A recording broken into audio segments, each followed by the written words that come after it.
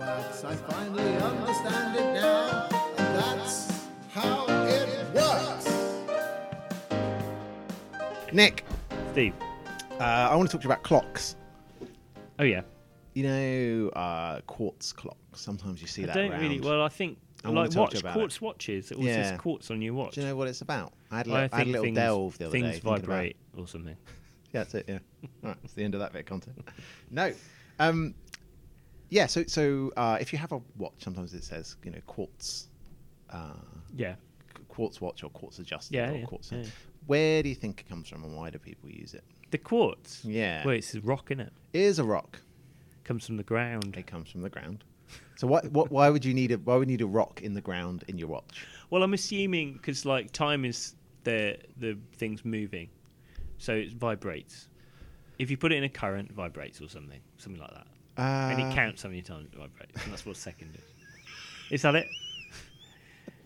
Can we move on yet? Yeah.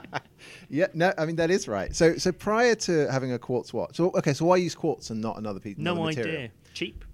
I mean, it is cheap. So prior to having quartz watches, what we need for any kind of timepiece is you need something that you need a second hand, something that ticks and tocks, something that oscillates at a known frequency. Like a dangler. Right? A dangler. So that's how it used to be, right? With a grandfather clock, you got a dangler, tick and tocking, about one tick and one tock a second, right?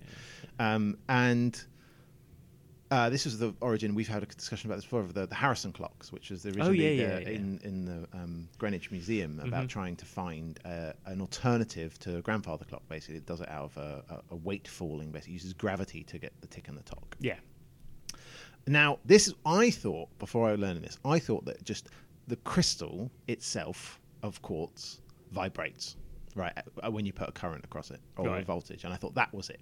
Right. That's what I thought. It's not that. Oh wow! Okay. It's so cool. So this is going to be more interesting than I was expecting. It's well more. It's extremely.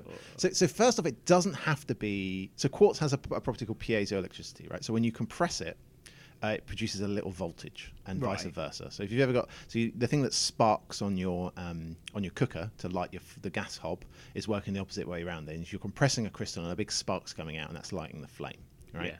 So it doesn't have to be piezoelectric, right?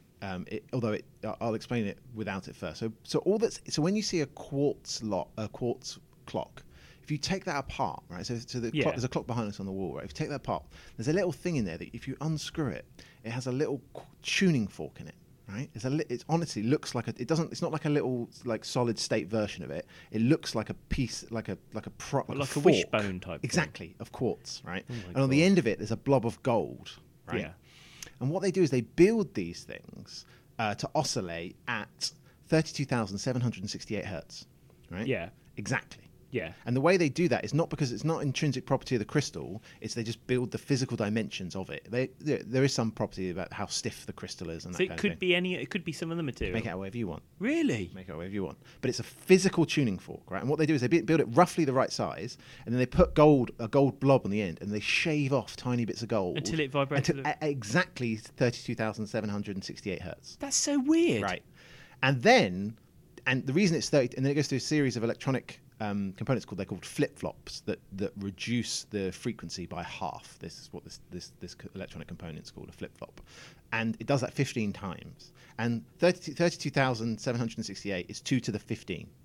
So if you do that 15 times, if you reduce 30,000 by a half and by a half and by a half and by a half, you get 2. You get 2.